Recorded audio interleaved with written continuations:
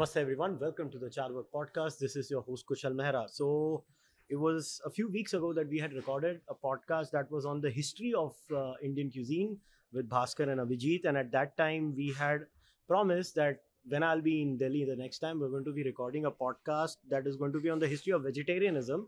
The irony being, I'm not a vegetarian and nor is Abhijit a vegetarian, but we are still going to talk about it. So, I'm here in Delhi for the Earth Literature Festival. So, on the sidelines, we decided to come here at the wonderful restaurant Mala Akbari, and I am glad that I have with me both Bhaskar and Abhijit, who are going to be taking us today through a journey of vegetarianism. Boys, welcome. Thank you so much, Kushal. I mean, I'm so excited to be back over here.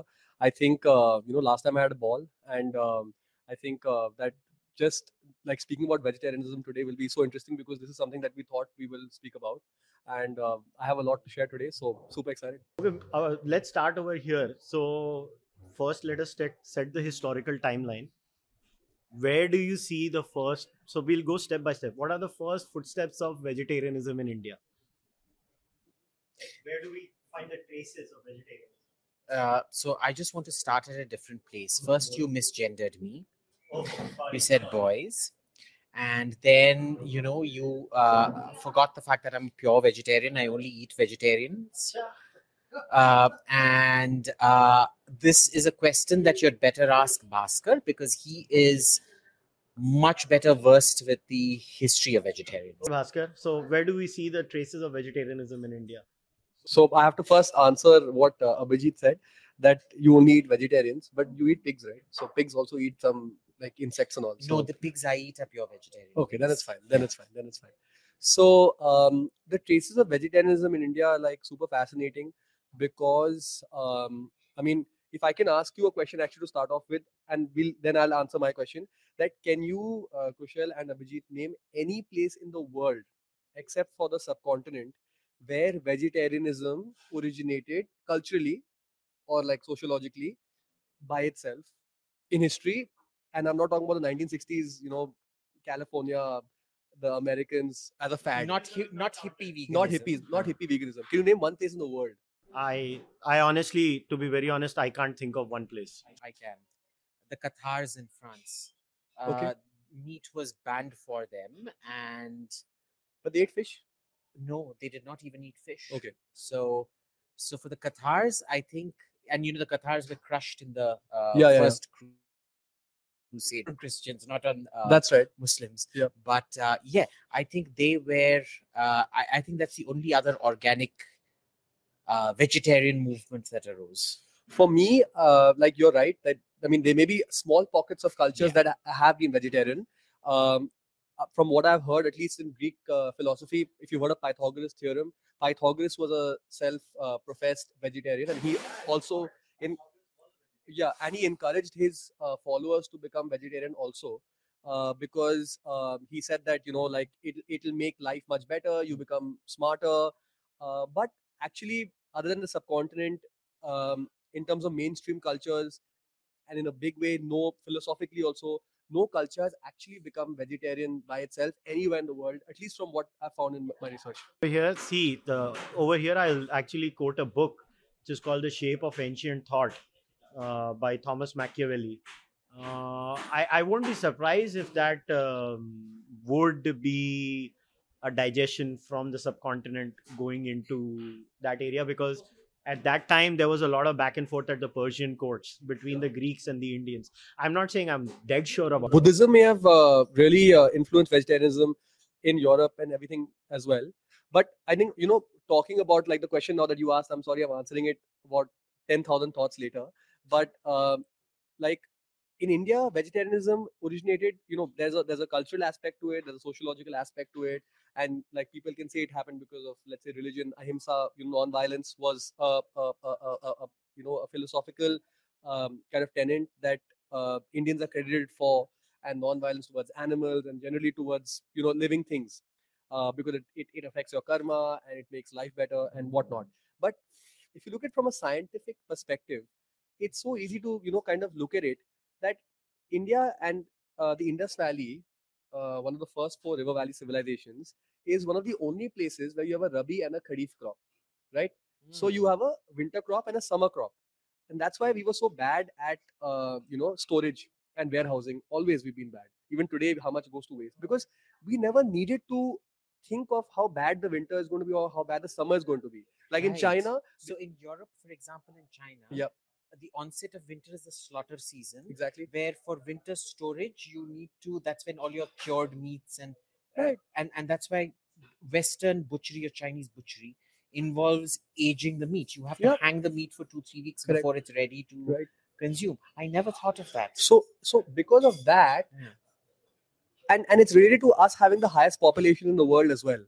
I don't know if I spoke about this last time, but like even the southern belt of China, where Canton is, all the way to Yunnan, and then the Himalayan belt and the south of India has always had the highest population in the world because we always had a surplus of ingredients throughout history. In fact, there are some books that say that in the 1400s, 1/4 of, let's say, France's population was was killed, or they died of famines. Scotland, and these things never happened in India because our civilization always, and our land always was so bountiful. It could sustain massive populations. I mean, if you just look at the variety of pre-Columbian exchange or before Christopher Columbus discovered the Americas, vegetables that were available in India, from yams to tubers, up Loki Lelo, to all the gourds. Um, it's just amazing. And this is all because of the very humid climate that we have. Number one, our southwest monsoon allows us to do it.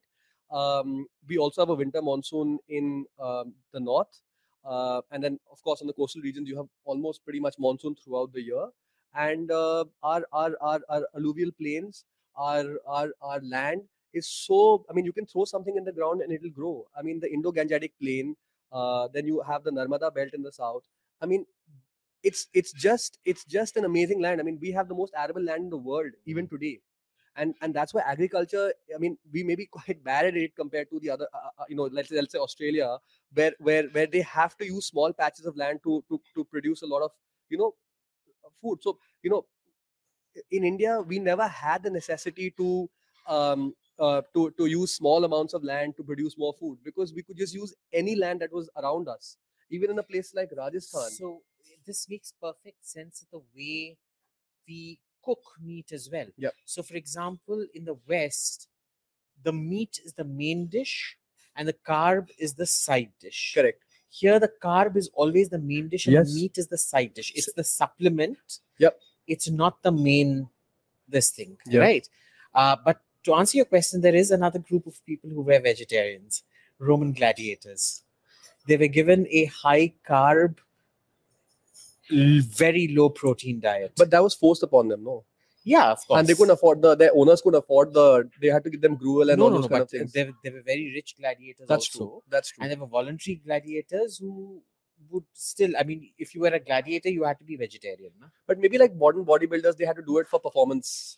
Possibly, more than because it was more just endurance rather correct. than yeah. But what I'm trying to say, and I mean, let's come to the point that I mean, the origin of vegetarianism is I mean, they write about vegetarianism in the Rig Veda and in the Vedas, the Athar Veda, Sam Veda, the Yajur Veda. There are small excerpts on vegetarianism, but true vegetarianism began with Jainism and Buddhism and the Shramanic period. That's right. So let's say 600-700 BCE, 800 BCE, when vegetarianism truly took its real form. And again, pre-Green Revolution, pre all the pesticides that you put in the ground today, you could have some sort of vegetable growing in your backyard in India, whereas in the rest of the world you could not do that. So even if you look at southern China today, they are also pretty much vegetarianism. They add meat to their food, so there also carbohydrates are the main. They can't cook a vegetable without a little bit of pork being thrown into it. Maybe for the fat, maybe they could, maybe because they could not take out oil from the oil seeds. Right. So also you have to have the right oil seed with you. If you don't have oil seeds, you have to use, for your food not to burn, you have to have oil in your food as well, fat in your food. So if you have the right oil seeds, if you have mustard, if you have sesame, if you have almond, then you do not need to use any animal product. And then the last point being why India was so suitable to being a vegetarian civilization, because of the heat. And see, if you have a surplus of, let's say, vegetables around you, and you can consume the vegetables around you, that's great. But then you also want to consume meat if it's available. Why you would not consume meat is because there's a I mean, Al Baruni says it, Fa Hien says it, Hyun Sang also says it in different periods of Indian history, that Indians would not consume the same food twice. Whichever caste, whichever kind of people, you only consume that food once. It's the same thing. It's like you never eat split milk. So you would never eat meat because वो खराब होना ही होना. So काटो. हमारी गर्मी में without a fridge, even today without refrigeration. So Paris eating purana khana Yep. is frowned upon. It's frowned upon. Every meal has to be cooked fresh. Yep. Again, this is you know what, I get reminded of the Jain culture. Jainism mein I don't know how many I was raised in a very Jain area, so this just reminds me of my Jain friends. आज का खाना, they will not keep it the next day. नहीं रखते वो लोग खाना. क्यों नहीं रखते हैं? वो बोलते हैं नहीं, ये पाप है, क्योंकि वो जीवाणु का कुछ तो उनका लॉजिक है. एक दिया गया था मुझे, मगर दे विल, जैन घरों में जितना कंज्यूम करना है ना, एग्जैक्टली टू द टी उतना खाना बनता है. नेक्स्ट डे कैरी फॉरवर्ड नहीं होता है वो खाना, वो करेंगे ही नहीं. But even in Bengali houses, you don't. Yeah. So my grandmother had a huge thing about putting food away. And it makes sense, no? It makes perfect sense. And even in Tamil Nadu, possibly the only dish that would be saved for the next day was this fermented rice and dahi kind of thing. Yeah. But the rest of it, you simply don't. There's a certain taboo associated with You're talking about kanji. Yeah. Well, kind of kanji. What's it called? Paresor.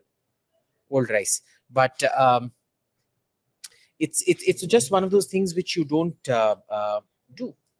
Because I think that, like, you know, if you think about vegetarianism in India, for me, I mean, you know, from a more like neutral scientific perspective, it's more logical than let's say religious. Because if there's one land in the entire world, even today, if you remove green revolution, chalo hata diya, maybe okay, with massive population we won't be able to sustain it because we won't be able to grow so much rice or wheat. But even then, we can grow vegetables on this land that nowhere else in the world you could grow. And we don't have to put those nets on top, you know, for the heat to kind of grow the vegetables. We can The localized crops. we can grow whatever we want.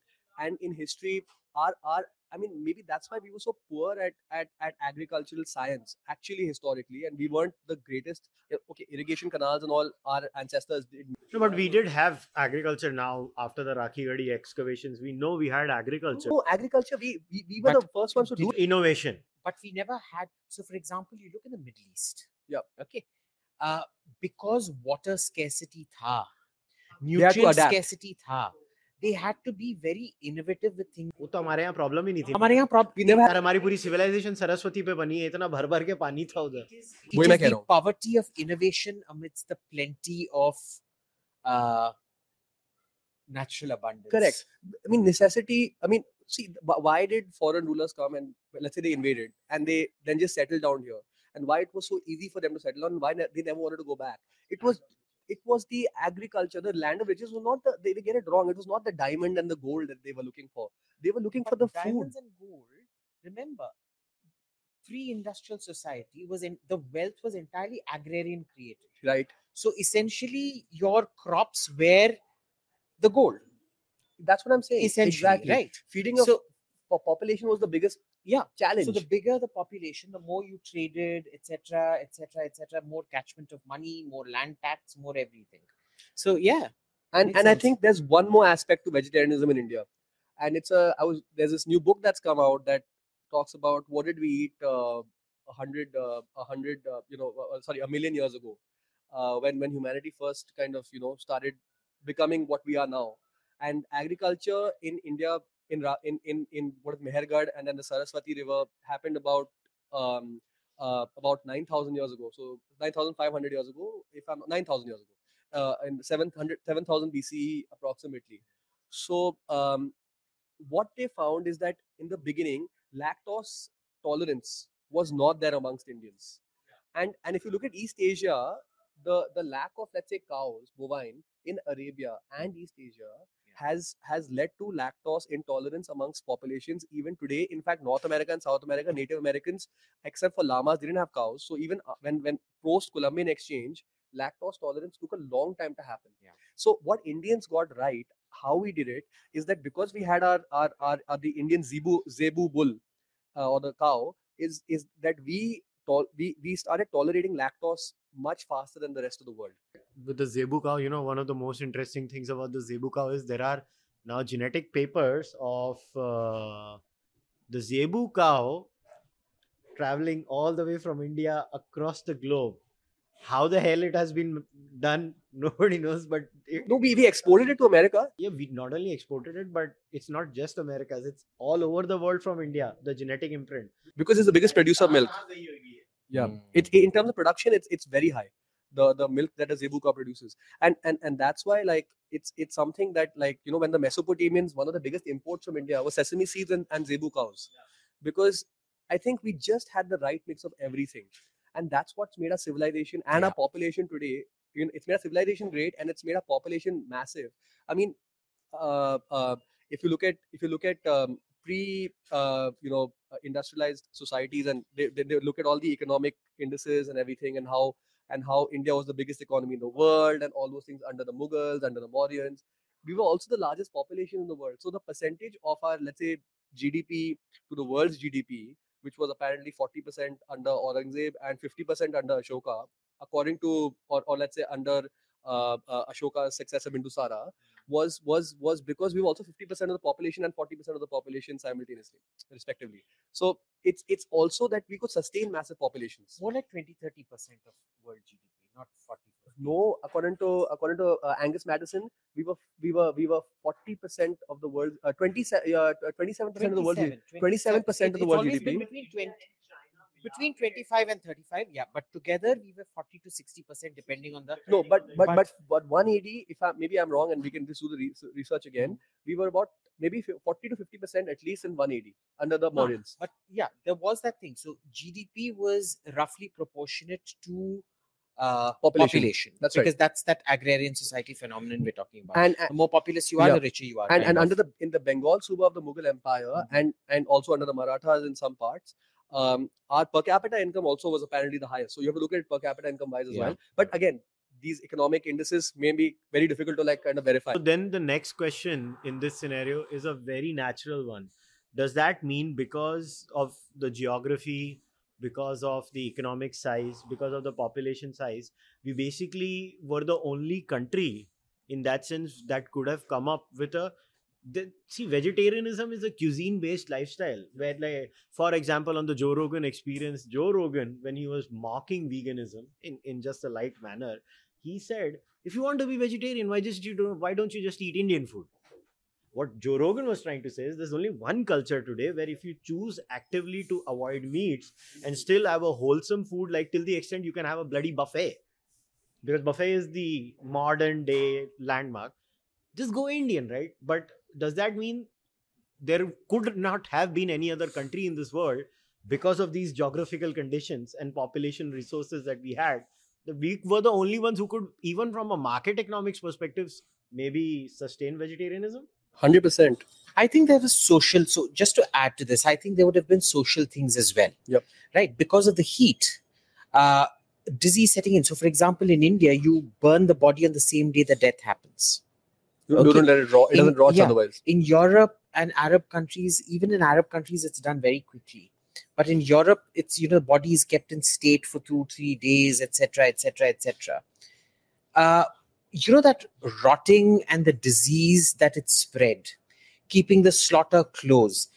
I think we would have made the connection between the rottage of meat and disease a lot quicker than colder places would have.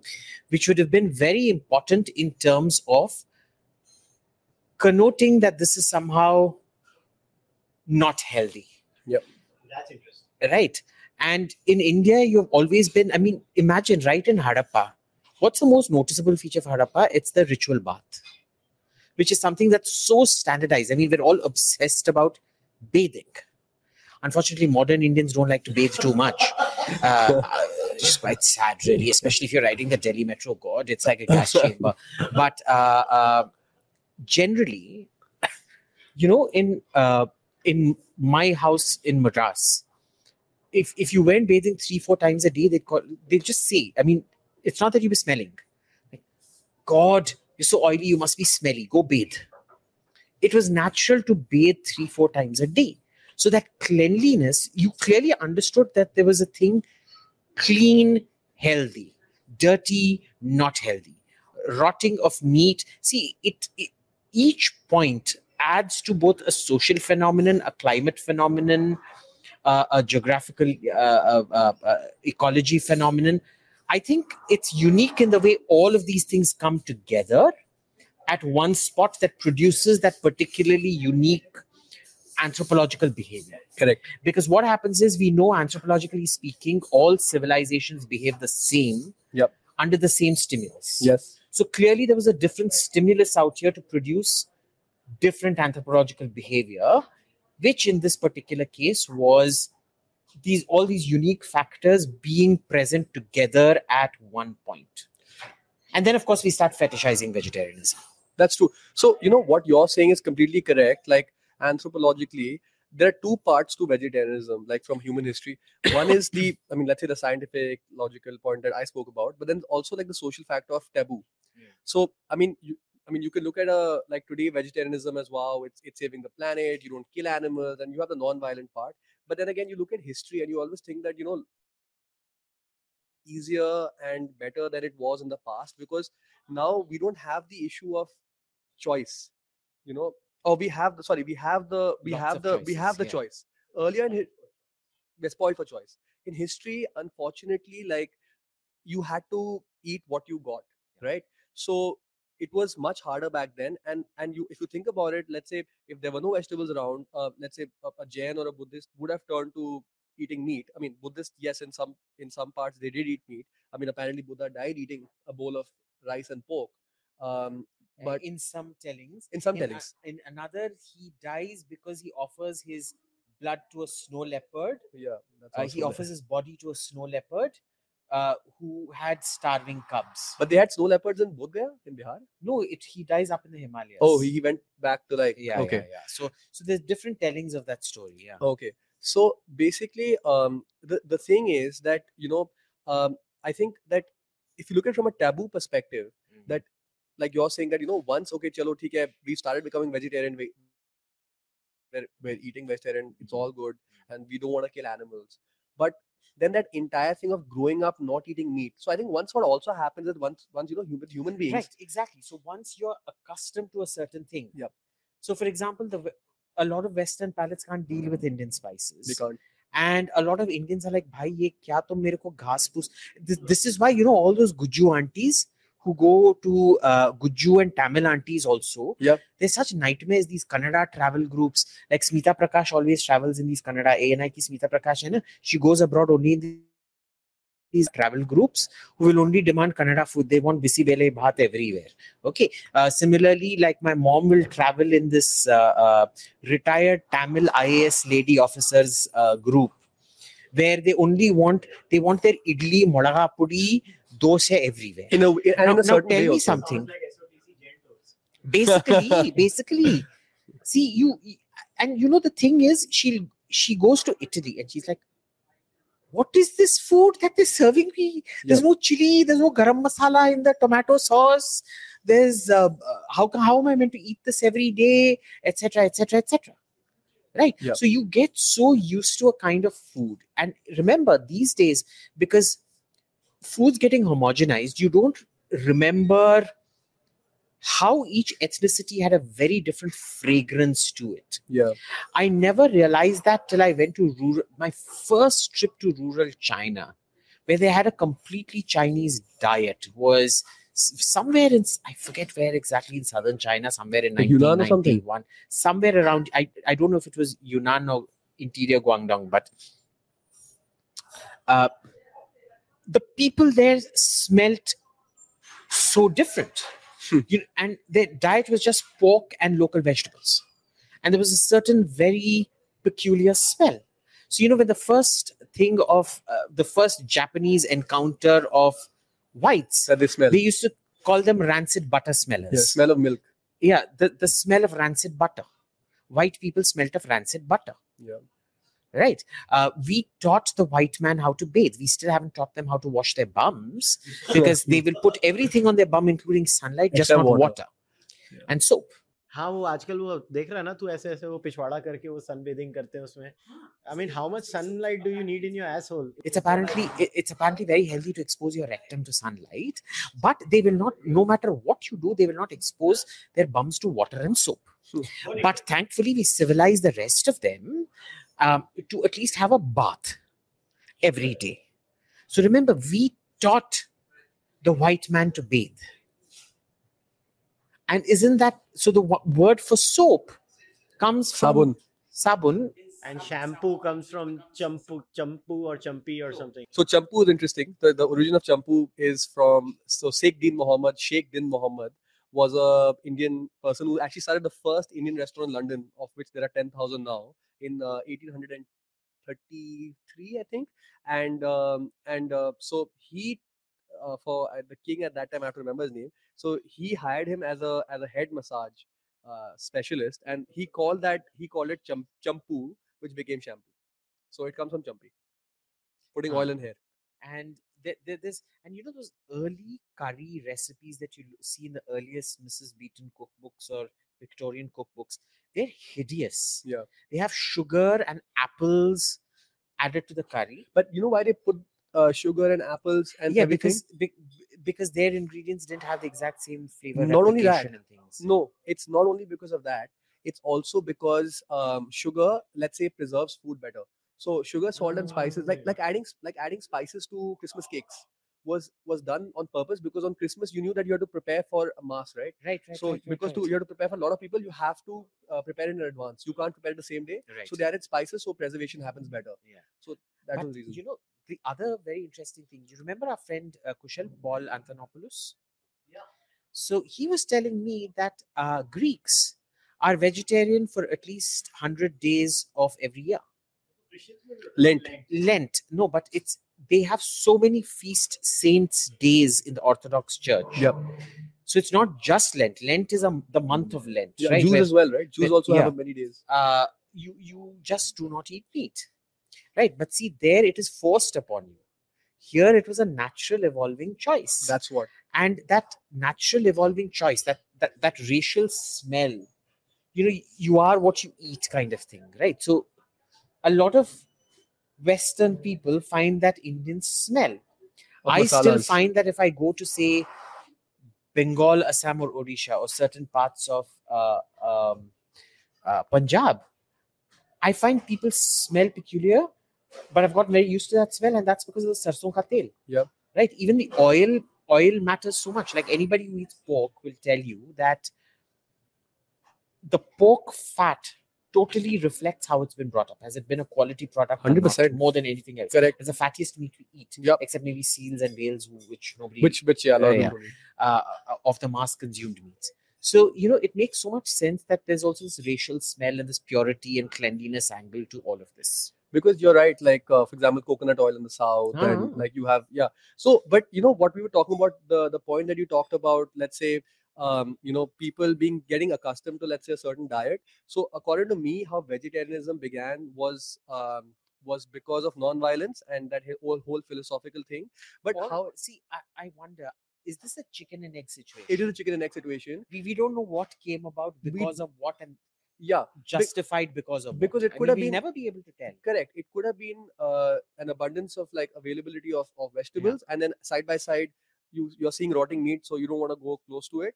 And once it's caught on, then you get used to a certain diet. So it's like, you know, like WHO saying that by 2030 or 40, a lot of meat eating populations will start after eating insects because they're high in protein and they're easier to farm. They're not bad for the environment. I mean, but like, and you also look at the funerary customs. Correct. A cremation ground here is considered dirty, right? And women do not enter. You do not go there every year to spend time with your these things. Whereas in Muslim and Christian cultures, you visit the grave as often as you can. Kings and priests and saints are buried inside their churches or in mosques. Right? So death and God are very close. Here, death is absolutely dirty, completely confined to a different area, and life is confined to a different area, unless there are some places where the Shakta practices are there, where there is animal sacrifices or human sacrifices once upon a time. Correct. And that's why, like when people die in India, like after the And isn't cremation. it curious? It's the Shaktas who eat meat. Yeah, that's true. So it is Kashmiri Pandits Yeah. are Shaivite. Yeah. For them, Mahashivratri is the biggest thing. Bong Brahmins are the other people who eat meat, are Shaktas. And during Durga Puja, I think You people eat have meat. to. You have to have mutton and fish as the puja thali. For Mahashivratri, you have to have mutton as part of the thali.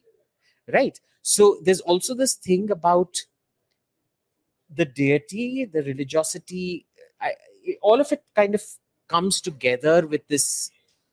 I mean, I would cleanliness, say the whatever. only place like no. So just to complete, when people die in India and there's a cremation, you see the close family always being putting into a quarantine where they have to cook their own food. They can't get out of the house. So quarantine is also there before. 10 days of quarantine is always there. 13 days of quarantine. आजकल ये भी होता है ना कि आप it depends on which part of the country you are from. It depends on 7 to 13 whatever 13वीं तक होता है. वो नॉर्दर्न इंडियंस में 13वीं का ज्यादा होता है.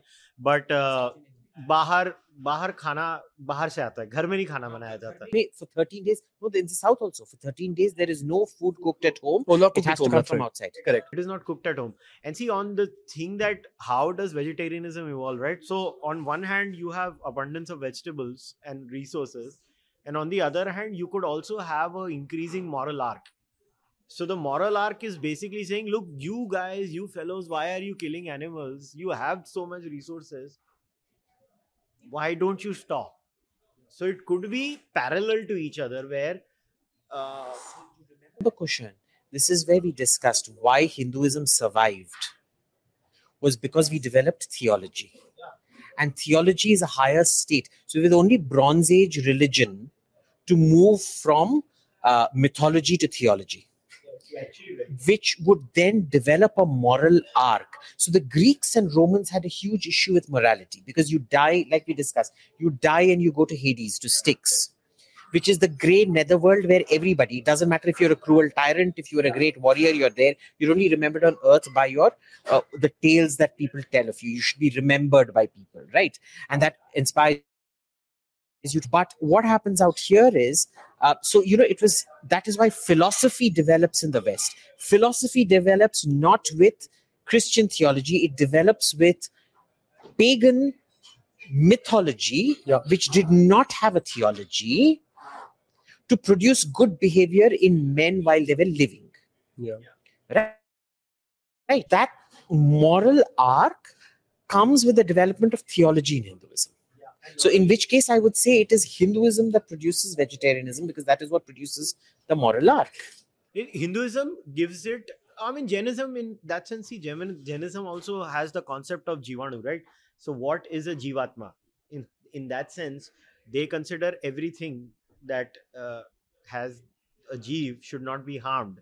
So they are very particular about that, which is why, they wear the face mask. I mean, I'm calling it a mask now. What else do we call it? They walk barefoot. In most Jain, at the highest level, you're not supposed to wear any clothes either. You cause minimal damage, and you are right about the West that it took a 1970s a philosopher like Peter Singer to basically say the same thing that the Hindus and the Jains and the Buddhists said 3,000, 4,000 years before them. Basically. But look at it in other ways as well. Tell me, who would think of making things like virtually everything is sacred. Virtually every tree in the forest is sacred. All animistic religions in that sense do say that, right? But not every animal becomes the vahana of someone. Yeah, and it is not as profound as us. So, for example, in Egyptian mythology, hippopotamus were sacred. Crocodiles are sacred. Sobek. Okay. The ibis is sacred. Isis or Horus, I forget which one. Horus is the falcon. Okay. One thing that is not sacred and represents the devil and should be eaten? No, cats are super sacred. Cats would be killed for killing a cat. वो तो हमारे गौ भक्त से भी बहुत ज्यादा ये थे. गुस्ता के कैट का एक ही सजा 7 तन से जुदा. But ducks were meant to be the embodiment of the devil. हाइला बेचारे बतख ने क्या बिगाड़ा उन्होंने? I know. Like you look at a duck, how the hell does it? From what universe does it represent the devil? Yeah, Maybe there was bird flu or at something least like that. geese. I can. Yeah, maybe exactly right. Maybe geese. At least I can understand. Geese are vicious. Geese gang rape. Geese have I want all our viewers to Google geese teeth. They have 3-4 rows of back bent teeth. If a goose bites you, Propaganda against geese. it literally shreds. It's like putting your hand through a shredding machine. Okay, and geese are more ferocious than Rottweilers. I think very few people eat geese anywhere. I don't think it's Yeah, a consumed But like geese bird. and ducks were considered the embodiment of evil spirits and the devil, and you eat it. Here, even a rat, which is a known disease carrier, is made the Vahana of Ganesha and is sacred. So, a lot of, I didn't realize this, but my Kirani ki dukan, they all have Ganeshas. And the one thing they don't stock? Rat traps and rat poison. या वो जैन होंगे पक्का? So then why do they have a Ganesha ka diye? वो गणेश रखते हैं जैन लोग दुकान में. But they do not. And 5-6 shops in a row will not stock that. नहीं मार सकते यार. So I'll give you an example. My best friend's house, right? देखो अभी चूहा घर में आता है तो आजकल वो तुमको मालूम है ना वो मैजिक चिटकाने वाली वो नोटबुक के जैसे होता है ना वो लगा देते हैं चूहा उस पर चिटक जाता है मगर चूहा मर जाता है उसमें. So I told my friend कि तू ये लगा ले. He gave me the dirtiest look on planet Earth. He's like मतलब चूहे को मार दूं? तो बोला तू क्या करेगा? चूहा है तेरे घर में. बोलता है पिंजरा रखेगा उसको पकड़ेगा फिर मैं गाड़ी में रखेगा और उसको जाके छोड़ेगा. बोला इतना त्रास करेगा. I've literally seen this in my best friend's house. Taking a cockroach like this, folding it like this in the hand and keeping it loosely outside. They will never kill it, but they're Jain. Yeah, no, And- Indians have and natural wildlife kolam. conservation. Kolam. Why do we put kolam? Kolam these days, they put stickers outside the house. Traditionally, those patterns outside your house were made with rice flour. Right? So the insects didn't come inside your house. They'd eat, feel thankful, and they go. Go outside. This is fascinating.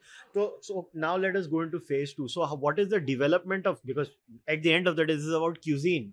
So now tell us, how does the cuisine develop? Okay, we covered the bit where we start vegetarianism, but how does it become into a proper cuisine then?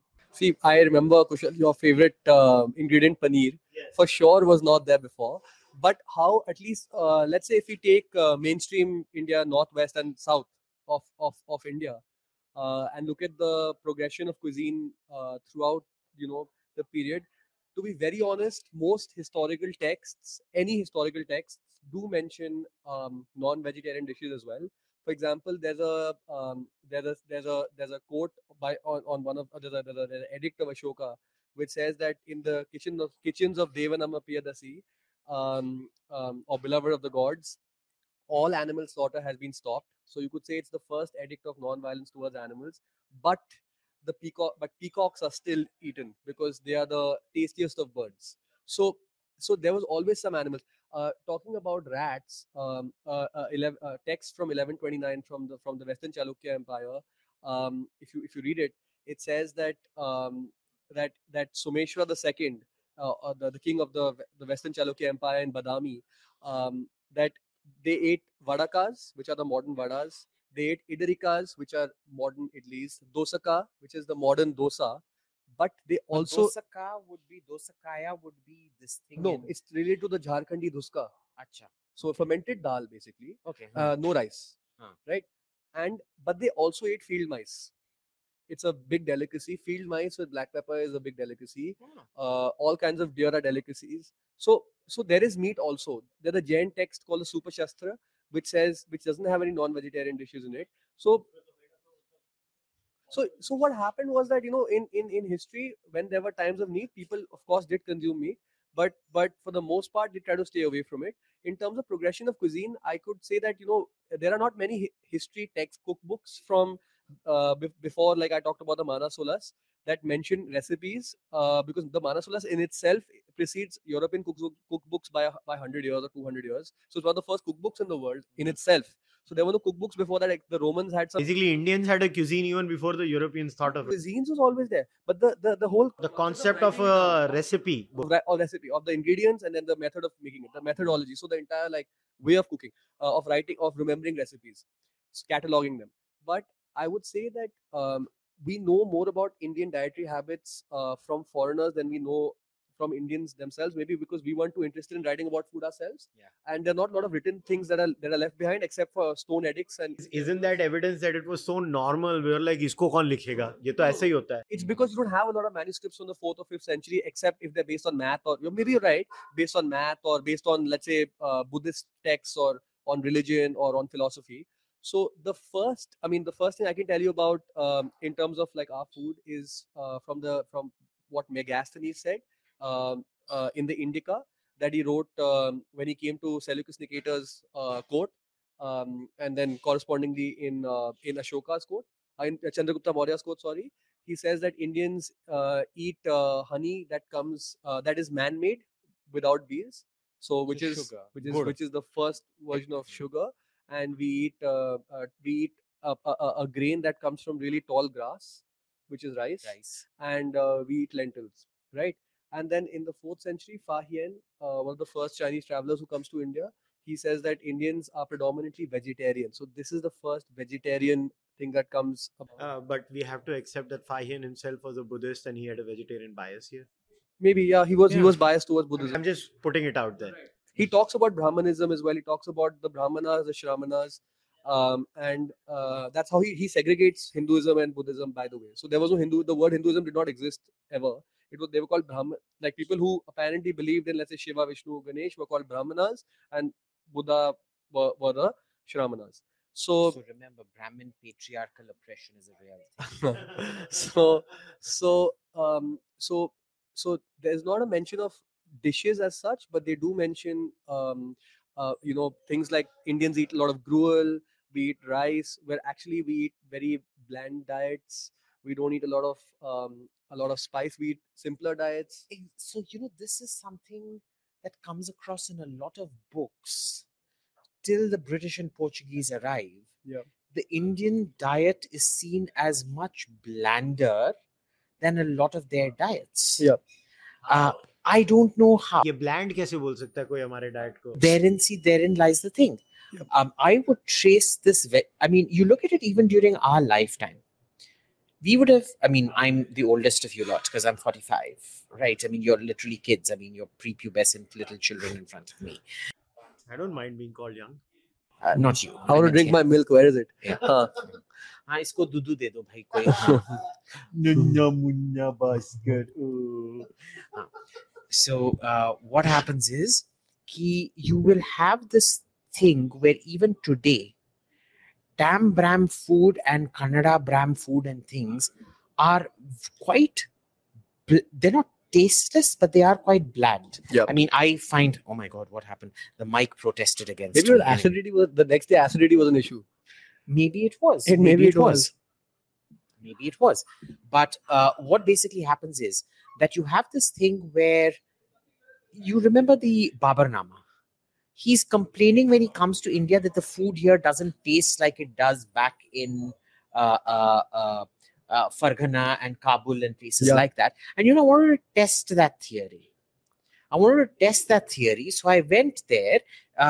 One of the things was to try fruits. Yeah, because he said the fruits are great there. There are no fruits here, but he never ate vegetables. The problem was, of course, when he was talking about watermelons, he was actually talking about boys' buttocks because he was a pederast. Yeah. Oh, that's true.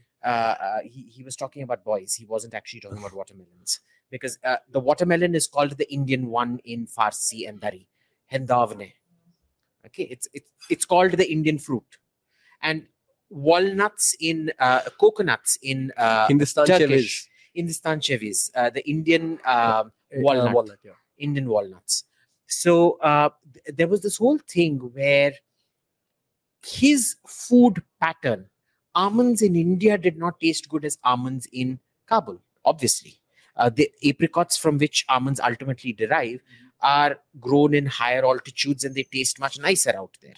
Apples, plains mein kaun grow karta hai? You would have had a huge adjustment problem of this thing. he wouldn't have wanted to have the local foods that were extremely tasty. So, for example, Shivarur, our friend, he hates te- tenli, kya Yeah, tenli, I got it. The like the tenli, हाँ, it's like vegetable. a chota cucumber with a Yeah, red the vegetable. leaf. Yeah, correct. For me, I find it delicious. Like, it needs nothing.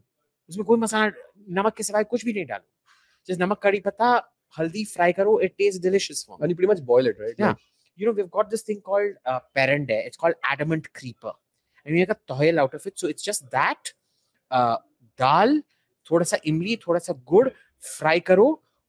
No masala, maybe a chili or two, and you grind it, and it's fantastic for me.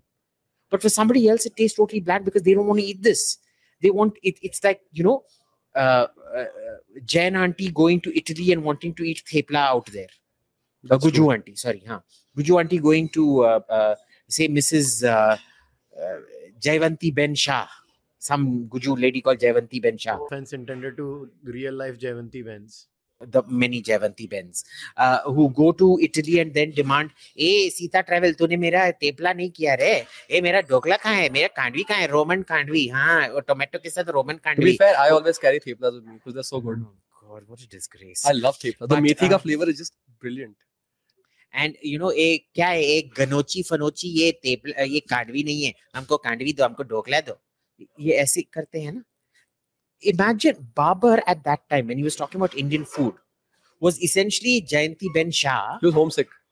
Jayanti Ben Shah coming here and complaining कि मेरे को थेपला नहीं मिल रहा. Yeah, this reminds me of the great cricket player Shane Warne, who whenever Shane Warne, Warne, when he traveled to India, he would carry his boatload of food because Warne could never eat Indian food. No, I heard Marnus Labuschagne carrying his coffee machine when he came to India. I think for the No, that he carries everywhere because that is the thing. But Shane Warne would carry his food every time. When I went to North Korea and when I went to Uzbekistan and Turkmenistan, I carried my Nespresso press with me because I knew I wasn't going to get good coffee out there. Did they check it in North Korea? They checked every part of it? They wanted to know what it was. I mean, mostly they were really thrilled that they got some porn in somebody's phone who was traveling in our tour group. And they didn't do anything about it. Technically, carrying porn in North Korea Share it carries with the me. death penalty. But here they just decided on death by humiliation. So he took the phone and he went around the entire train carriage from Beijing going, this boy, and showing different pictures to everybody, boy and girl. So, it's He got a thrill out of it. thing. Yeah. But like, I think that like in India, vegetarianism is so special because, I mean, even if you think about a place like Rajasthan, where you'd say that pretty much you can't grow crops throughout the year. It's not very agricultural friendly. It's a lot of dried veg. So there's chickpeas and a lot. So Yeah. that's a chickpea. So now the lentil part comes. I actually wanted to bring in lentils, Yeah. which was other than our vegetables that we can grow, lentils are something that are so special to India. And if you look at like how in the 60s and 70s when when the FDA in the US said that the Mediterranean diet is the best diet in the world, or in Japan, whatever, the Okinawan Fish diet is diet. the best diet in the world. No, it's not only the fish; it's the veggies that you eat with the fish, the carbohydrates that you eat with it, because in the complex carbs that you get with it. I think in India, like a bigger taboo than on meat, at least what my mother is maida. That she won't say anyone हाँ, meat. You can't. मैदा आटा खा सकते हैं. But people are maida, there is, Yeah. but there is even a hadith for the Muslims against maida. maida. पता That's है? right. हाँ. Yeah, that's difficult to digest. It's But it is difficult to digest. not really. I mean, Not if you really. go to Technically, it's removed all the stuff that your appendix. Yeah, magar, isn't it very unhealthy, maida? simple It's carb. unhealthy. If It's the, a simple the carb. glycemic index or for let's say whiter any kind of whiter flour compared to let's say more like less refined flour is it's worse on the glycemic index, and it's worse for you. It's a simple carb. But I mean, it depends on your lifestyle. It depends on the genetic factors as well. So I think in India, like what happened was that because we had so many lentils, you had to digest those lentils, and I feel that because you ate rice with it, you always wanted to eat more complex carb than simple carb with your lentils. And don't forget, even Indian rice. I sometimes get this hand pounded rice. It is not as dehusked as machine dehusked rice is. Yep. So it was a complex carb where you were essentially eating an atta version of rice, not a maida version of rice. Correct. Most of it And is it still actually brown. tastes very good. Yeah. It actually tastes very good. So you have a lot of low GI rice varieties in India. In Rajasthan, like you said, a lot of it used to be bajra, jowar, what's considered inferior grains, which are actually fantastic for you. Millets and exactly millets, and they're now trying to make millets popular again, make millets great again, MAGA. So it's there's that. But then the rather worrying trend that I see with modernization of Indian cuisine is we've gone from being a vegetarian cuisine, where technically we're not vegetarian, we're Dalarian. Yeah. All vegetarians in India, or lacto-vegetarian also. but more dal. A lacto will always include dal. Yeah, we are Dalarian. Lentils, जो आप दोनों बोल रहे हो, just sorry to come in, is one of the biggest reasons we have sustained the vegetarian culture. 100%. See, the protein, very honestly, I mean, nutritionists would probably kill me, and I'm no expert on it, but I mean, the protein benefits of lentils is grossly exaggerated for sure. Like I was reading a factoid that like steak, let's say meat has 22 grams of protein per 100 grams, and at the same time they put rajma with 22 grams. It was a complete wrong fact. Rajma has maximum 8 grams per 100 grams of protein. So okay, that whole protein thing where you need 70 grams of protein per day may or may not be true, and everybody has a different diet. Maybe Indians are a little bit lower on protein than the rest of the world. For whatever reason, it's affected us in many things. People also blame our Olympic performance on our protein diet, which is completely fake. But the thing is that like 100% lentils is what has sustained us. And why I was talking about Mediterranean diets, and okay, Okinawa, they don't eat a lot of lentil, but if you look at, or actually they do, they eat mung bean. But if you look at the Mediterranean diet, one of the things that it kind of makes it different from, let's say, Western European, let's say, diets in the UK or Germany, or Germanic diets, or let's say Native American diets, is that, or let's say even African diet, is that Mediterranean diet includes lentils in it. So you don't need to eat meat all the time because it includes lentils. One of the very important sources of protein, which we're not discussing, and that's why you brought up lacto, before I lose my train of thought, is whey.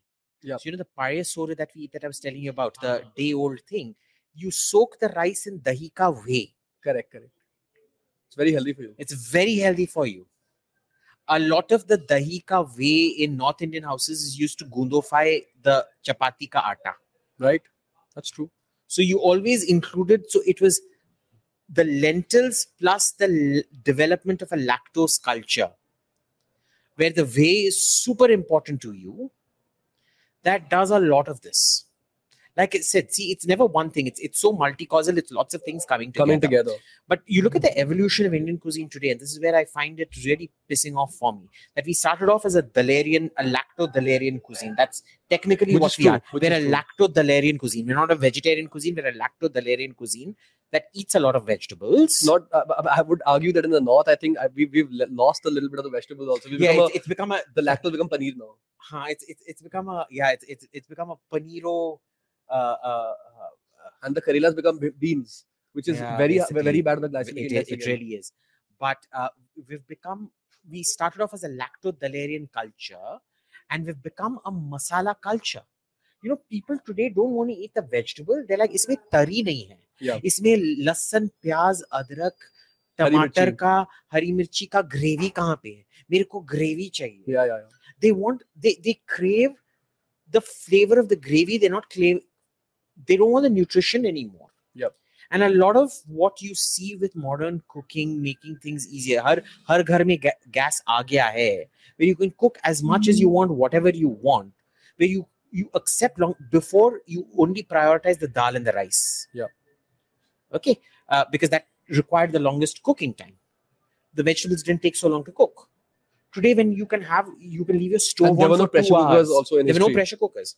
So now when you can leave your stove on for 2 hours, they want the masala which is bunao. इसीलिए ये मसालेदार खाना जो होता है ना, मसाला के साथ प्याज लहसुन का मसाला, ये सब भूनते रहो. This used to be राजघराने का खाना. Yeah. It wasn't the ordinary man's food. I guess it is. So it's actually become a lot. It's unhealthy prosperity. Obviously the rich people will always eat. Remember, onions are very rich, alliates are very rich in sugars. Very rich. You're getting a lot of sugar from it. It's not good for you. And most of our food is now onion based. Basically, yeah. But I think that lentils was so important in our history that the mana solas, the vegetarian dishes that I spoke of, most of them are made with lentils.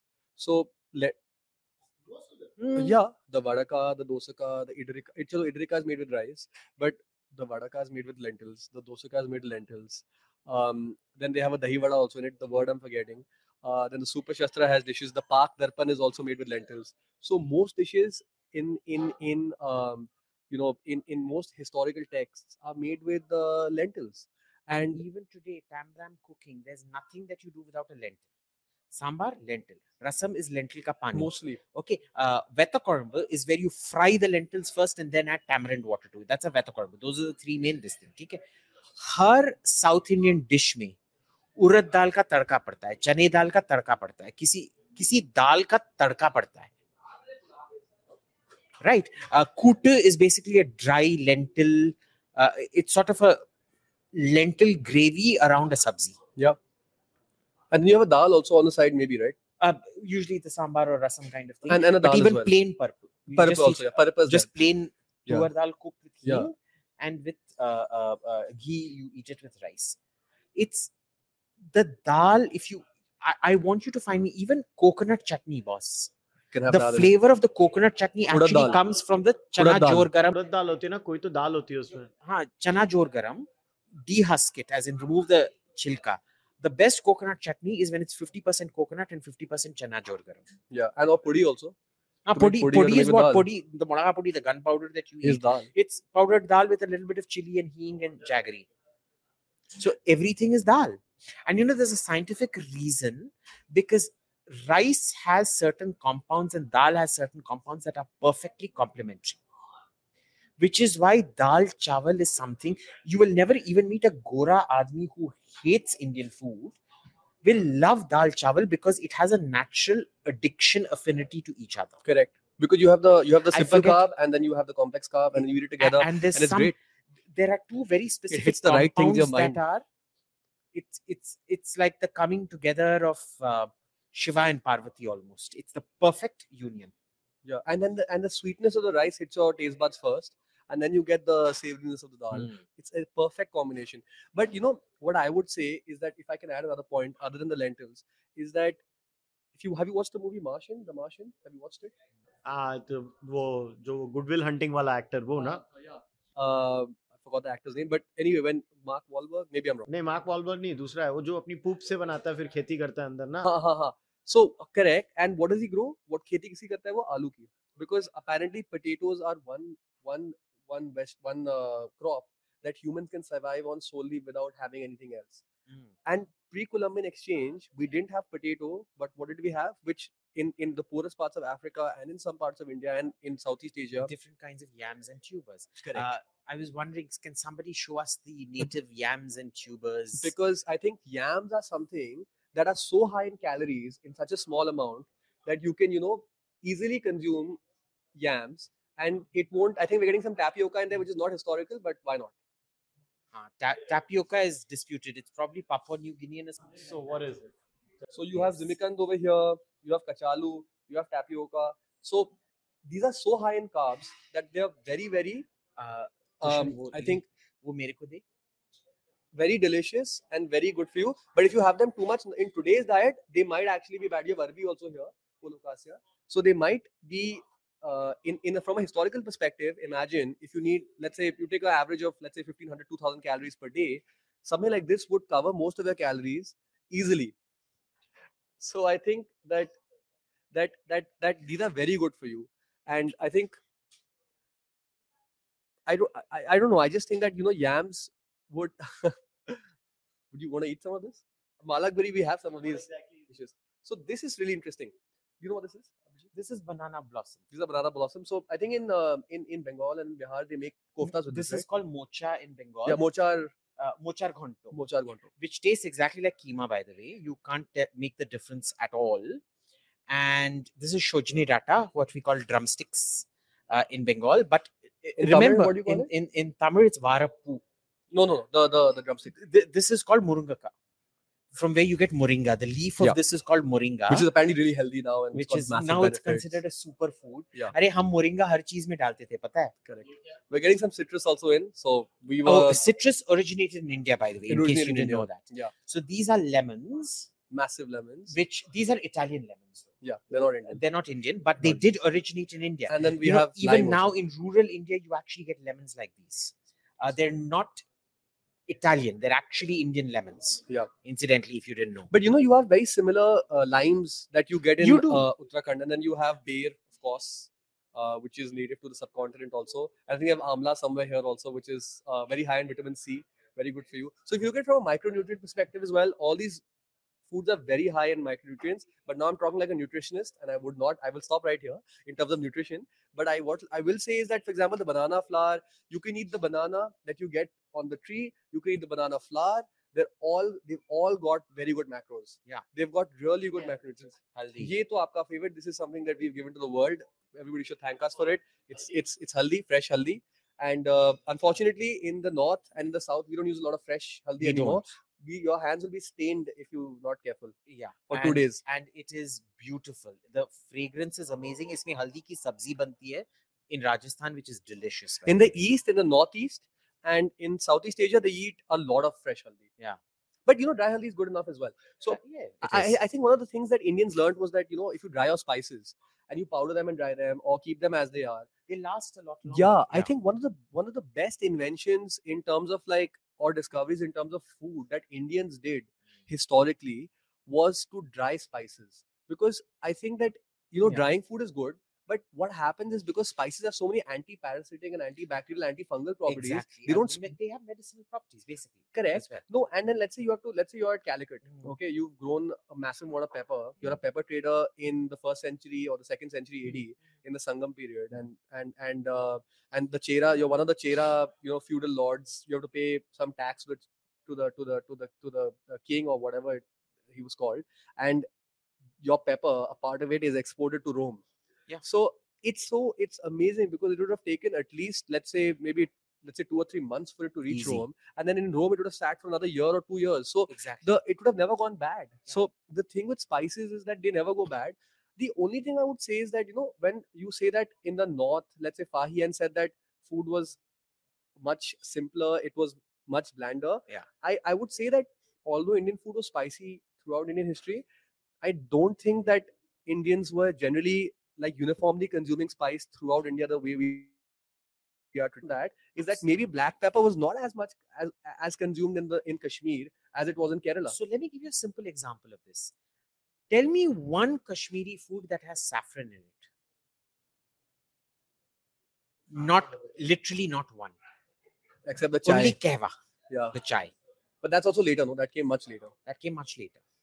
Imagine Kashmir में saffron उगता है, पर कश्मीर में कोई भी saffron खाता नहीं है. उसको export कर देते हैं वो. उसको export करते हैं. Pepper could have been a lot like that. It would have been used in much more restrained quantities. So and then Kerala में उसको खा रहे थे. There's no doubt. No, they definitely ate it, but it was eaten in much more restrained quantities, because I think now there's this trend for, you know, even this masala trend. It starts a lot with the British. Yeah. You know, in the pre-industrial age, you didn't have Lamborghinis and personal yachts, private yachts and private jets. तो उन दिनों में तुम्हारा Gulf Stream नहीं है. मेरे पास Gulf Stream jet है. Imagine if you go back in time and show one of the king's yacht. मेरे पास 40 मीटर का yacht है. नहीं है. मेरे पास Lamborghini Ferrari है. नहीं है. What did you show? You were eating 5 meals a day, and spices which were very expensive. उन दिनों का Lamborghini, आजकल वो गंदे गंदे जाट बॉयज जो पंजाबी डम डम डम म्यूजिक करके Henry VIII MC मेरी लाल फरारी, मेरी Glock the gun and things like that. उन दिनों में ओ देख मेरा दालचीनी, ओए मेरा दालचीनी, ओए मेरा दालचीनी, that was their thing. Yeah, I agree. वो खाने में दालचीनी डालते थे. That was a big thing. It was like महंगा था. Like Henry VIII was literally the most famous English guy because he was fat. Yeah. Because he ate so much. He ate so much. And because he could be fat. And so there was an abundance of food. There was an excess. Royalty used more spices. Yeah. Because they were expensive. Even in ancient India, they were pretty damn expensive. Huh? They were always expensive They were everywhere. always expensive. Like eating And they coconut in tried. the north. Coconut in the north is still not eaten. Like if you Yeah. can you give me a dish in Uttarakhand that is made with coconut, or like in Kashmir? But they would have been used very differently. So let me give you a simple example. North में अगर हम साबुत गरम मसाला बोलें, it involves dalchini, long elaichi, okay, cinnamon, clove, cardamom. Almost every dish that has adrak lasan in it, you will have these three.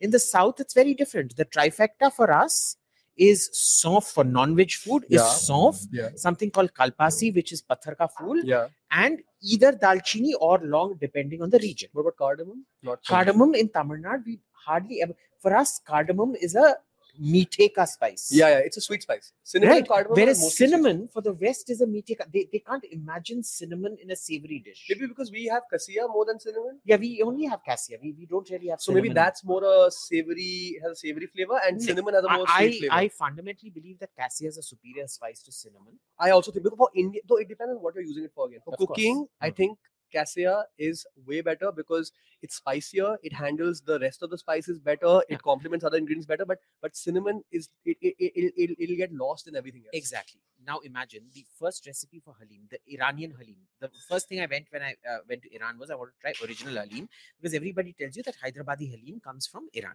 Yeah. पता है उधर क्या करते हैं हलीम का? Broken wheat नहीं हो, साबुत wheat लेके beef या mutton के साथ पका के, and no they spices, keep right? mashing it, and you know what they serve it with? A whole heap of dalchini, like एक bowl में. Yeah. Imagine this is the amount of halim I'm having, 1 glass. They'll put almost a tablespoon of dalchini ka powder on top of this, My God. and 2 tablespoons of sugar on top of this. और इतना गंदा था, मेरे को उल्टी आ रही थी. No, but the savory food is becoming sweet. So how can But you see, have for it? them, this is spicy and good. Yeah. But for us, using even a little bit of dalchini, just because they're combining it with cinnamon, with cardamom and long, they're like, oh, so spicy, I can't eat this. You know, in Iran, they actually believe if you eat too many spices, you become dark. इसीलिए तेरे पूर्वज ना वो मसाला व्यापारी थे. मैं Iranian homeland में विश्वास रखता हूँ. हाँ, तेरे तो पूरे काला काली मिर्च. मैं तो काली मिर्च हूँ. मैं गोरा इन्वेडिंग यूक्रेनियन है. That's good. But be careful of being Ukrainian now. मैं original Ukrainian. Okay, that is fine. अच्छा, फिर मगर मेरे को एक ये क्वेश्चन है कि it could be a completely wrong framing itself, but why do you think when all these things like potatoes and many other things that came from outside, were we able to assimilate these outside influences into our cuisine because we had a robust vegetarian culture, or we would have assimilated them in a non-vegetarian culture too? Because I mean, it's very honestly, it's an easy way to look at it. It may be more complex the answer, but I just think that anyway we were so easily, like we could grow crops so easily, and potatoes are the easiest to grow. No, I'm just using potatoes as an analogy, just to be clear. Tomatoes, let's say peanuts, you take corn. I think first of all, where they come from. Capsicum भी बाहर से ही आया है ना? All chilies. The Aztecs. So Mexico and Peru, by the way. So Central America, what is called Latin America, is on the same latitude as India.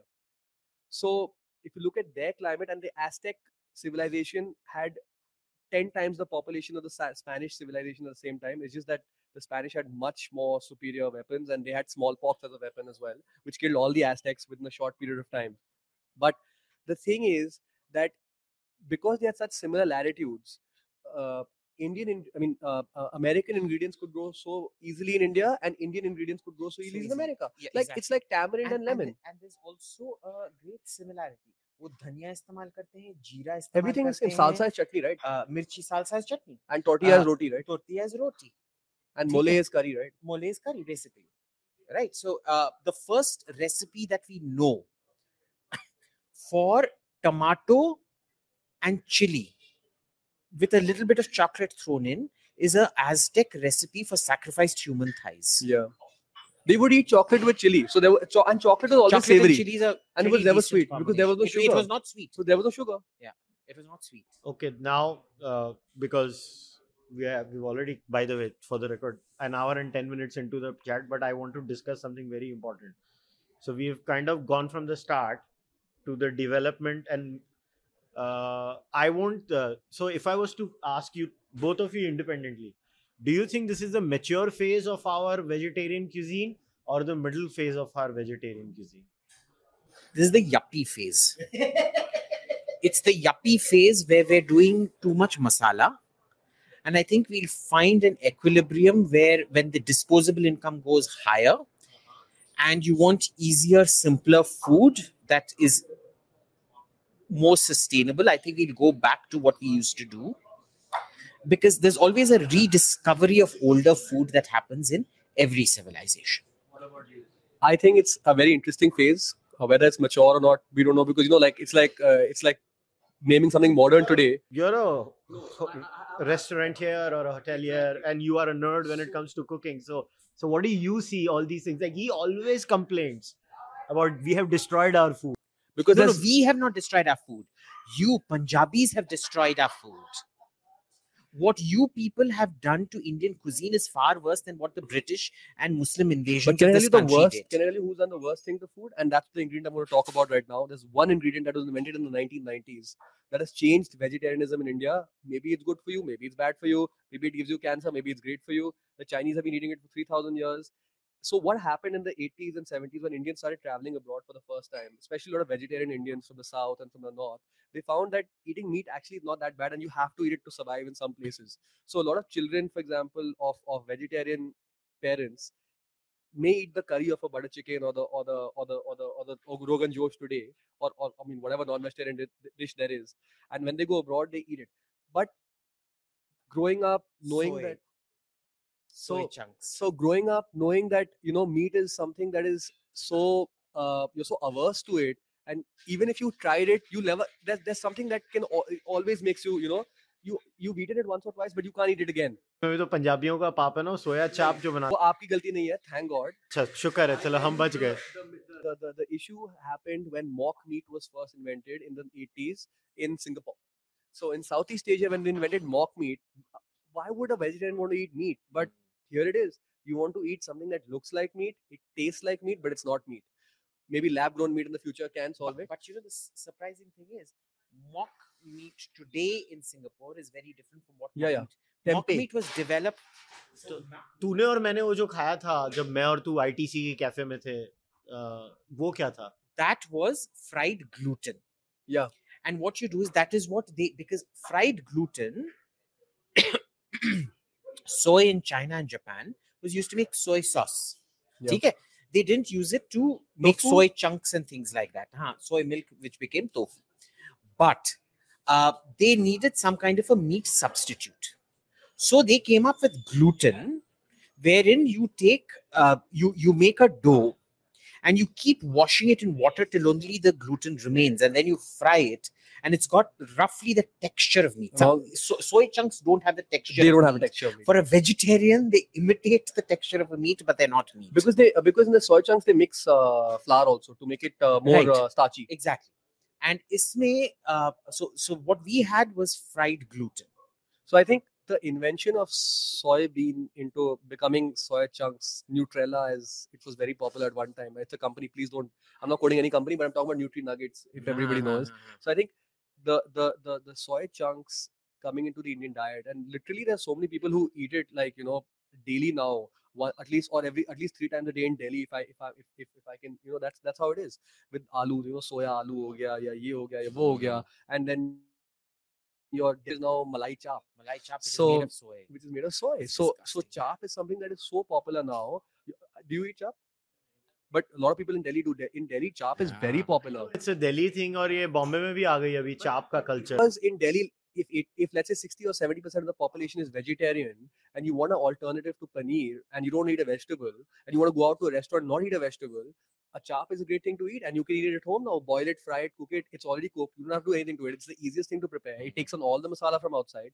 It's fine. You can eat it. And I think that's what is now Indian cuisine, like in general, at least, let's say mainstream North Indian and South Indian cuisine is going towards things that were not native to India and now are more like, I would say they're different, and it's about making it easier. So globalization has, I think, affected vegetarianism in India also now, because it's like you're looking at a Western person coming to India and saying that, oh my God, I'm a vegan, I'm a vegetarian, and then they can't eat any of the milk products, gluten free. So we have everything. We have gluten free chila, we have coconut milk food in the south is all vegan, right? So we have an answer to everything.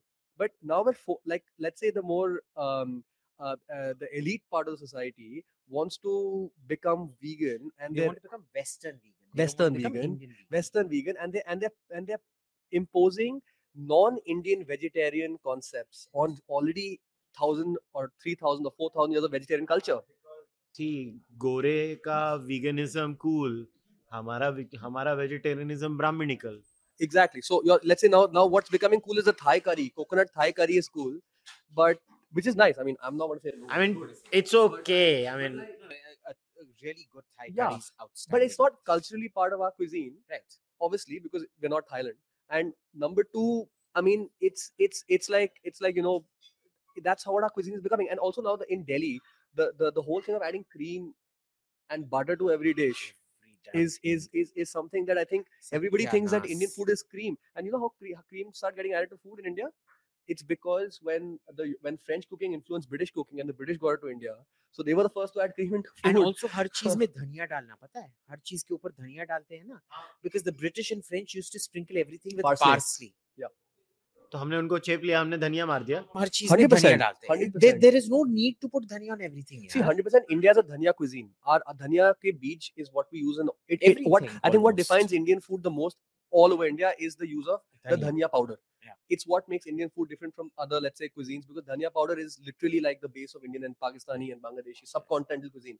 But I think what you're saying, sprinkling dhania on top, adding cream on top, this is 100% a British ये मक्खन भी add करना European जो है ना, invention. ये मक्खन भी Addition. ऐड करना is a European invention. 100%. This adding lots of spices is also European So when did we have yellow butter in India earlier? We never did. It never existed. We only And had in white fact, butter. Amul butter was modeled on French butter. So what happened was they traveled, the team that developed Amul butter, they traveled to Isigny, you know, where Disney comes from. He's the Isigny, the island of Isigny, which is famous for its butter, the Isigny. They went to Isigny, they tried these matured butters. And they realized that this was the Indian Ayurvedic way of making butter as well. You know, technically in India, when you make butter, एक है एकदम ताजा butter which you eat. But you're never meant to make ghee direct from the malai. You're meant to first culture it. So first तुम दही बनाते हो. दही का मलाई निकालते हो. दही का मलाई निकाल के उसमें से पहले churn करके मक्खन आता है. But that is not the makhan that you use for eating. That is the makhan you use to cook and then make ghee out of it, which was a very cultured. It had this beautiful nutty smell which comes with curing. Okay? So they then realized that this is a product that will sell. And I still believe Amul butter is the tastiest butter in the world. It is. It tastes better than the original bloody Berdesini. No, and I think Amul cream got it correct as well. They have it has 35% fat. Yeah. It's perfect amount of fat for any kind of cream. It I mean, is. for cooking, Amul cream is just unbeatable. No cream can beat it. So there are three French things that we got into food: Amul butter, Amul cream, and the third very important thing is Tifika gherkins. Yeah. Tifika gherkins are the best gherkins anywhere in the world. I mean, I'm not advertising for the brand. I am, but not that I'm. But you can't make gherkins with. मुझे कोई पैसे नहीं मिले उनसे. But you can't. तेरे को कौन पैसे देगा? तू काला है. मैं गोरे हैं. गोरा. हमारे पास पैसे नहीं है. हमारे पास पैसे नहीं आएंगे. देखो इंडियन लोग मेरे को सुनो. मैं गोरे हैं. मैं यूक्रेन से हैं. ये काला काला.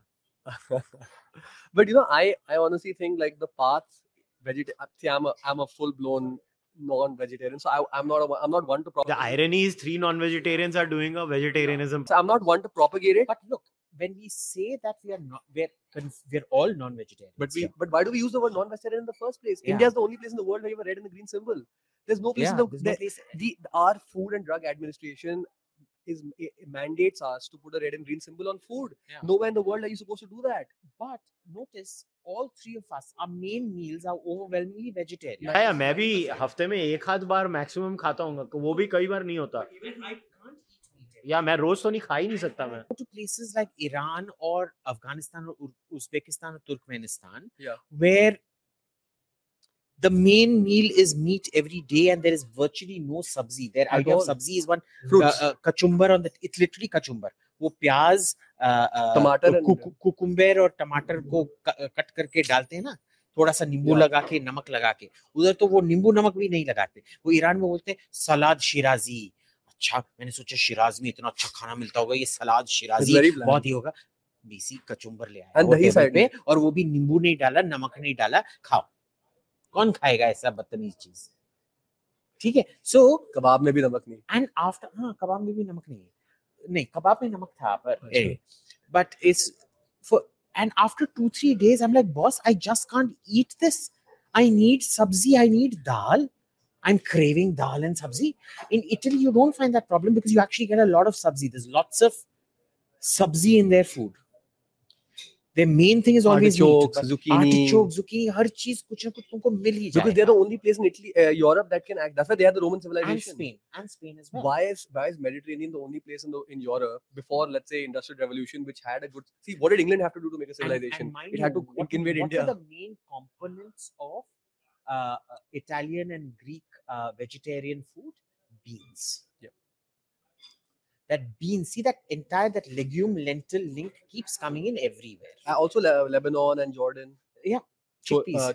hummus. Where there's a lot of vegetarian stuff. Chickpeas are very, very important everywhere.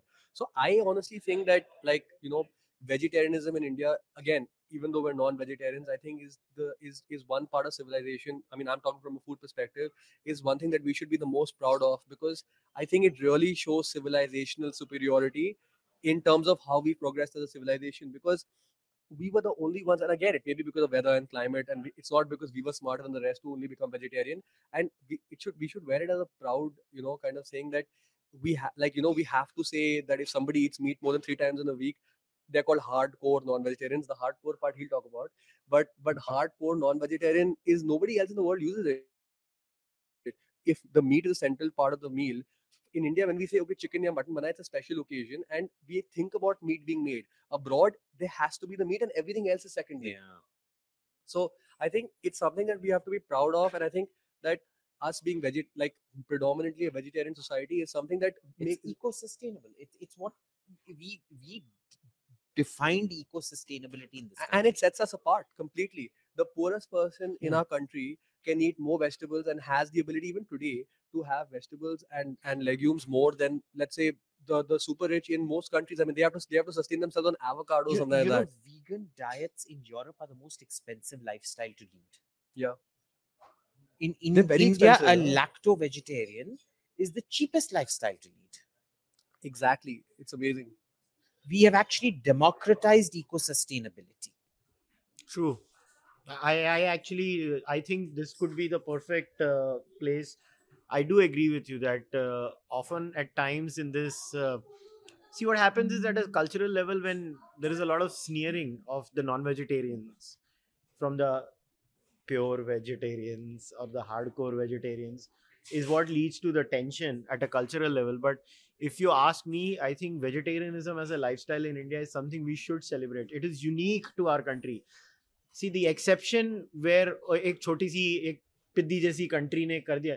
नहीं हमारी कंट्री का एंशियंट टाइम से लेकर आज तक population Plus 600 million people are vegetarian is amazing. See, I think vegetarianism by itself is something to be very proud of because it has the moral angle to it. It has the ecological angle to it. It has all the angles to it. Where it starts getting unsavory is veggie fundamentalism. That's what I was hinting at, right? It's the fundamentalism that makes it that becomes the Karela in the so don't force your beliefs on anybody. Let everybody else it eat, becomes the Karela basically. in the key. But it is something to be proud of. No, it is. No, I would 100% say that very honestly, and if I can be, I mean, from a logical perspective, I honestly think that vegetarianism looking at, let's say, 100 years later, I really feel that vegetarianism, if it increases in the West, then it will increase here.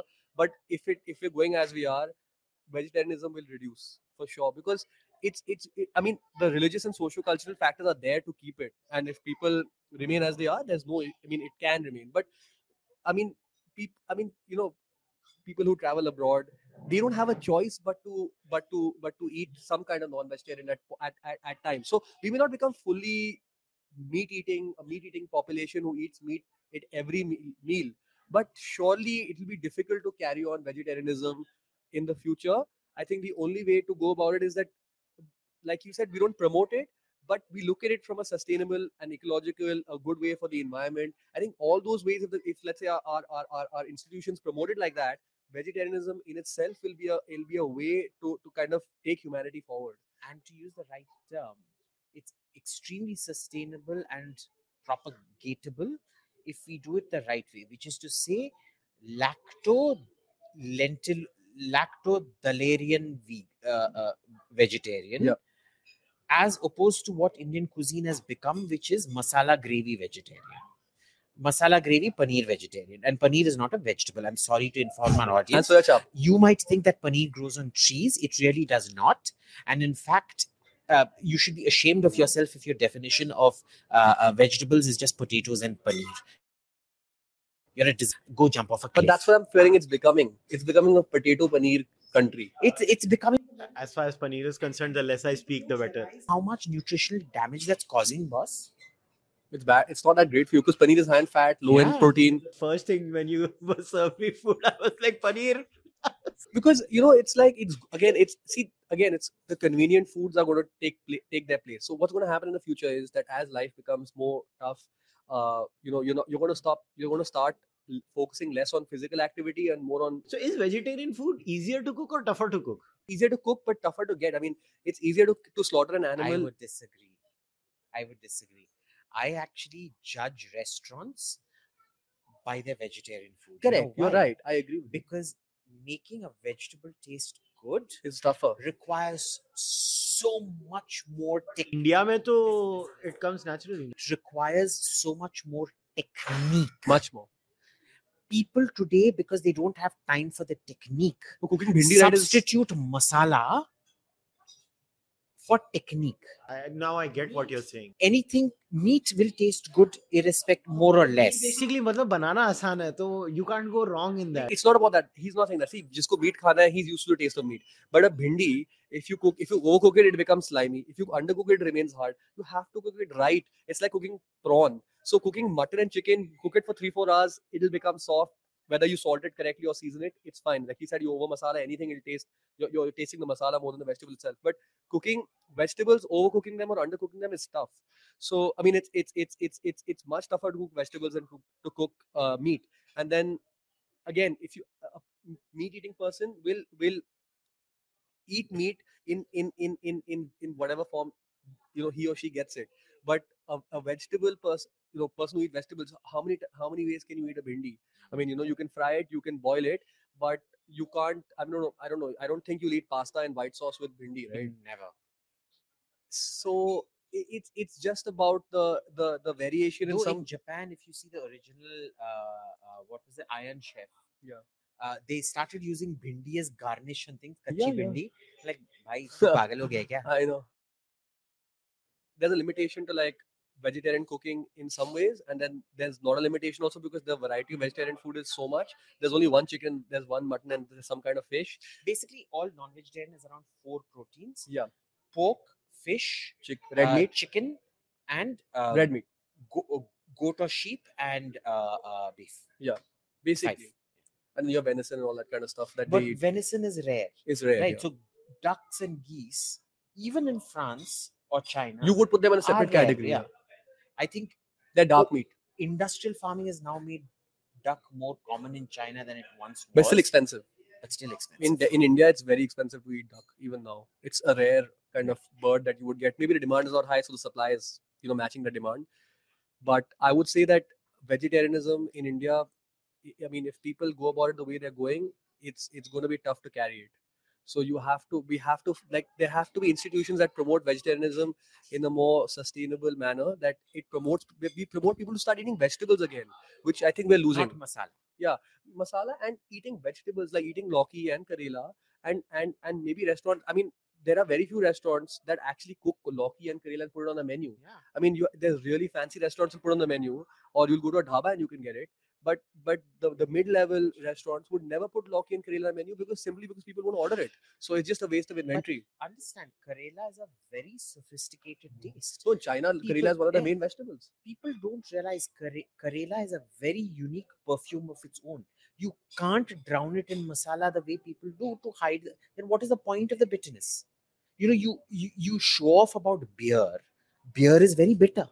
Yeah, and but people like it. But people like it. It's just about getting used to it. And you want to show off, oh, man, Germany के Oktoberfest में जाके मैंने ये white beer पिया, और ये black beer पिया, और ये gluten free beer पिया, पर इधर आके करेला मैं नहीं खाता. हाँ, बिल्कुल.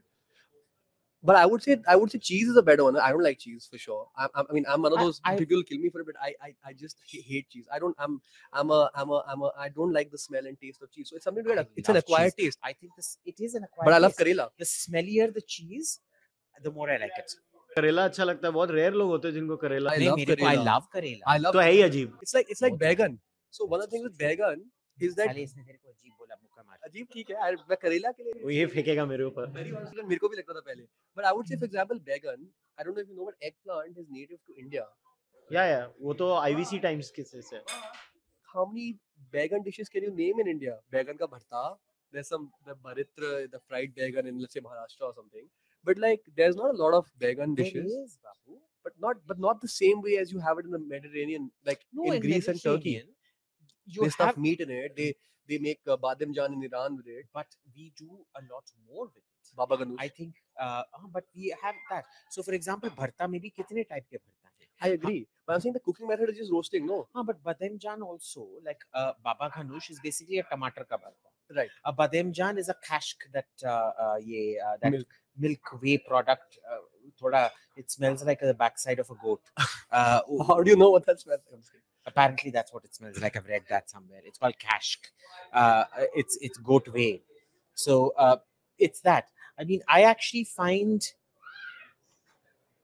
China, Southeast Asia, and India have a greater variety of Bengal cooking. You feel like that? I feel like China and Southeast Asia maybe yes, but in India, like it's always frowned upon. Like like whenever you talk about Bengal, then people are just like, okay, like Aajkal. But at one point of time, in any Bengali home, the standard snack, if there was nothing else to serve, begun bhaja and luchi. Begun bhaja is damn good. But again, like I just feel like there are so many vegetables that we could be doing more with. And we're not. Simply because we're lazy, I think. And we always think that, okay, there will be certain outcomes with these vegetables. And let's stick to those outcomes. Yeah. And let's not experiment more. So there is this homogenization and standardization trend exactly. that's happening. Because you don't want to change something that as it's been going. Because, it's things like, so for example, Italy. Yeah. Italians, spoken Italians, till the age of TV. Right. Even though Tuscan Italian was made the standard Italian, it did not become standard Italian till the 60s when TV was introduced. TV became widespread. And then people had to learn Tuscan Italian to kind of understand what's coming on TV. Hindi did not take off because of Hindi imposition in this country. Hindi took off because of TV and Bollywood. And Akashvani on and Akashvani and things like that, right? So it's like that. This homogenized, this sort of the Punjabi genocide of Indian food, as I call it. This the masala genocide, the ceaseless extermination of vegetables at the altar of onion, tomato, ginger, garlic, and MDH ka kitchen. I think king tomato masala. 100%. Tomatoes really destroyed. I think MDH Lalaji's kitchen king masala and pyaz, lasan, tomato gravy have done more to India, more harm to India than Churchill ever did. Probably, but see, that's the thing, like I just feel like the origin of vegetarianism in India is so fascinating, and that we are the ones who kind of invented it, and we took it forward without taking a step back. We always took 2 steps forward in vegetarianism throughout our history, and I feel like that's what we have to do now again. Yeah. As I said, there has to be someone to kind of start promoting vegetarianism in start eating drumsticks and yams again. Yeah, and who's doing a very interesting job with vegetarianism of late is this Israeli chef called Yotam Ottolenghi. Yeah, he's very famous. He's doing he only cooks vegetarian overwhelmingly, like 90% of his menu is vegetarian. He's doing some incredible stuff with vegetarian food, which we should have been doing, because the more we got exposed, like, how it took us no time to adapt Chinese food to our palate. It took us no time to adapt pizza to our palate and make chicken tikka pizza and all of that. But Kamal Kakadi and drumsticks, no. Yeah. Why aren't we taking... कटहल. नहीं, हम तो कर रहे हैं, हमारे menu में है सारी चीजें. तो हम चाहते हैं कि लोग कटहल आके खाएं. We you should also have future kachal. You should also have a crystal ball gazing menu. Okay, why not? Taking kathal and shojne tata. Shojne tata को हिंदी में क्या कहते हैं?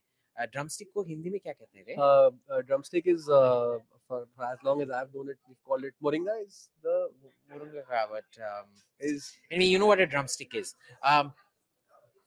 Take drumstick to the future. Yeah. Take drumstick 20 20 years to the future, 50 years to the future, 100 years to the future. I agree with you. So I think that, like, for example, jackfruit and yams, if we kind of start eating them again, it'll be great for our Yeah. health. फली बोलते हैं ना उसको, कुछ something की फली.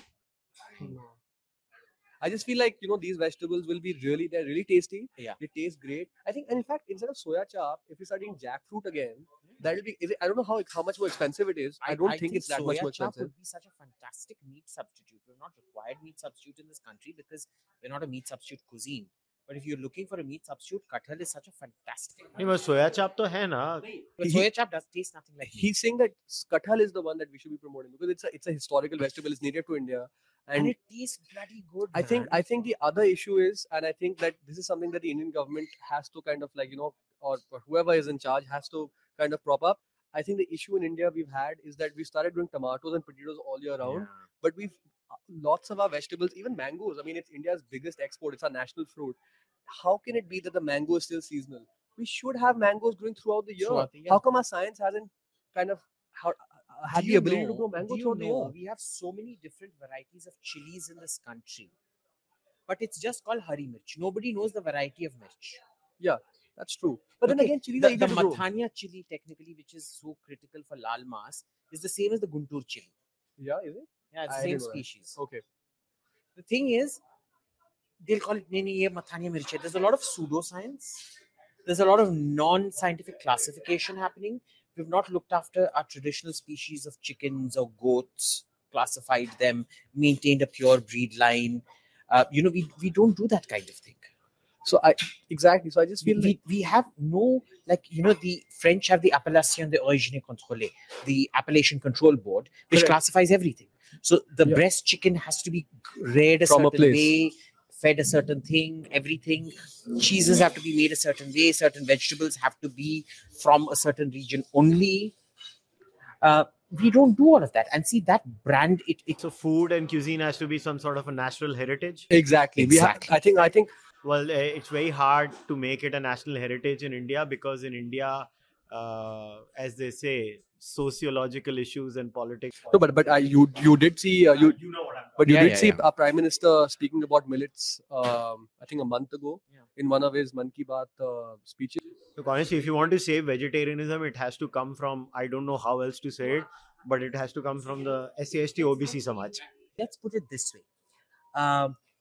The Indian Food Appellation Board aimed at extracting a premium price for farmers of traditional Indian produce, artisanal. I'll tell you why. Because this entire taboo about Brahmanism, feeding vegetarianism, is the biggest insult to the SC/ST community in India.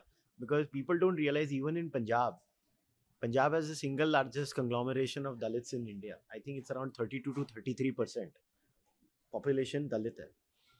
उनमें deeply evolved vegetarian culture है.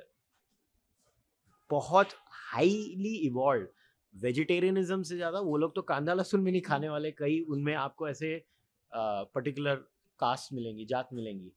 तो आप जब हर चीज़ को India में जो आप लोग बोल रहे हो, मतलब मैं honest answer दे रहा हूँ ये, कि उसकी प्रॉब्लम क्या आती है कि look at sociological papers in America with the same white progressive person who extols the virtues of veganism. If I go and tell that person, they will be... It will call the Brahminical protein genocide. I mean, this is why, see, when it is a serious problem, and this is not created by them, this is created by Indian social scientists who were exported to these countries in the 60s, 70s, 80s, 90s, who have basically bred this entire system and have filled it with poison where, okay, not every vegetarian cuisine has to be Brahmin. Like, is Jain cuisine also that? The Jainों ने क्या पाप किया? उनको क्यों मार रहे हो इसमें? मगर everything is done like this. Do you understand, Bhaskar, that by participating in this podcast, you've become a junior affiliate of the Brahminical protein genocide? I have. You're literally the also the Punjabi genocide. You're the 2023 version of the concentration camp guard. Okay, that's fine. Which concentration camp is this again? It's the Brahminical patriarchal concentration. We have a better name, but you have it.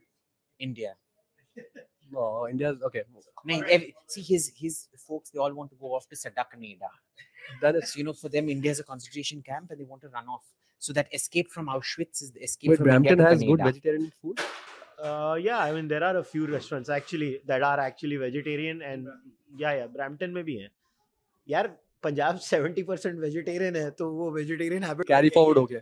No, but like according to me, like one of the good solutions to this would be, I think, removing seasonality of a lot of vegetables. I think just putting a scientific impetus on on the ability to grow jackfruit throughout the year, growing jamun throughout the year, growing Indian But vegetables not and fruits. compromising flavor. The problem when we end seasonality, for example, in tomatoes, Indian tomatoes taste like nothing. They're really just a bulking agent. But मेरे जो maybe now, पहले जो खट्टे टमाटर आते थे, देसी टमाटर, Yeah, वो that's true. इतने टेस्टी होते थे. That is why you remember once upon a time butter chicken used to be khatta and tangy, and now it's just totally tasteless. but maybe that's for now. I think in the future, once we get better, we get richer as a nation. All those things, like you said, the appellation board will come into play. It's what the Kuznets curve is it's this correlation between environmental consciousness and disposable income. Yeah.